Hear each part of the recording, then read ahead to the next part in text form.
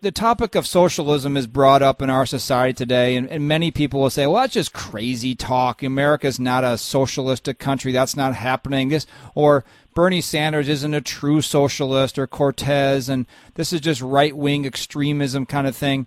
Curtis, how would you explain to someone where and how the worldview of socialism is being manifested in American society today? I know you mentioned the educational system, but where else?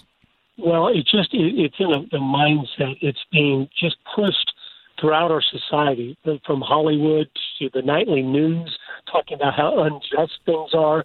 They've redefined justice.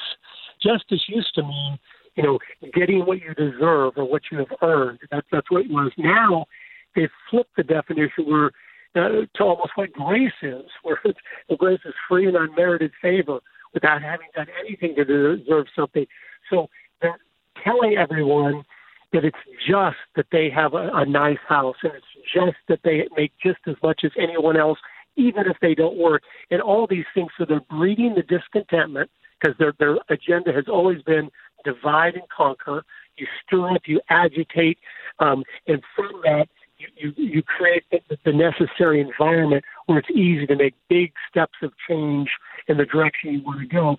And I think now, again, I don't think we're going to start hearing that as much anymore. It's starting to come out of the closet, if you will, and they're openly saying, no, we want socialism, and that's what we want.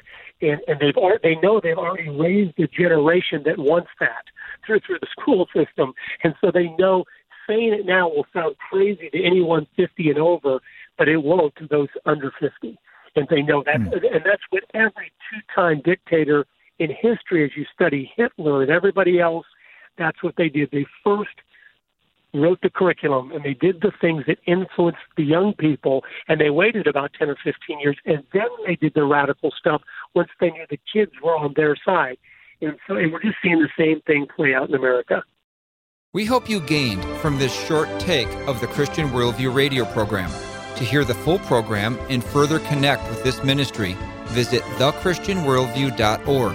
I'm David Wheaton.